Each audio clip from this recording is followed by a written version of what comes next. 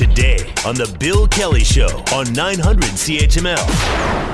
Penny Deeth was a trustee with the Hamilton Wentworth District School Board. First of all, how did the board, you know this is going to come. You knew this was happening today. How does the board prepare this? How are you handling this today?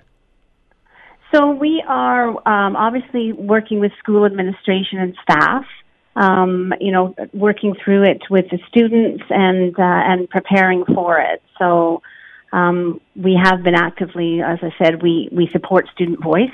So staff administration or school administrators have been preparing the students in the schools for it.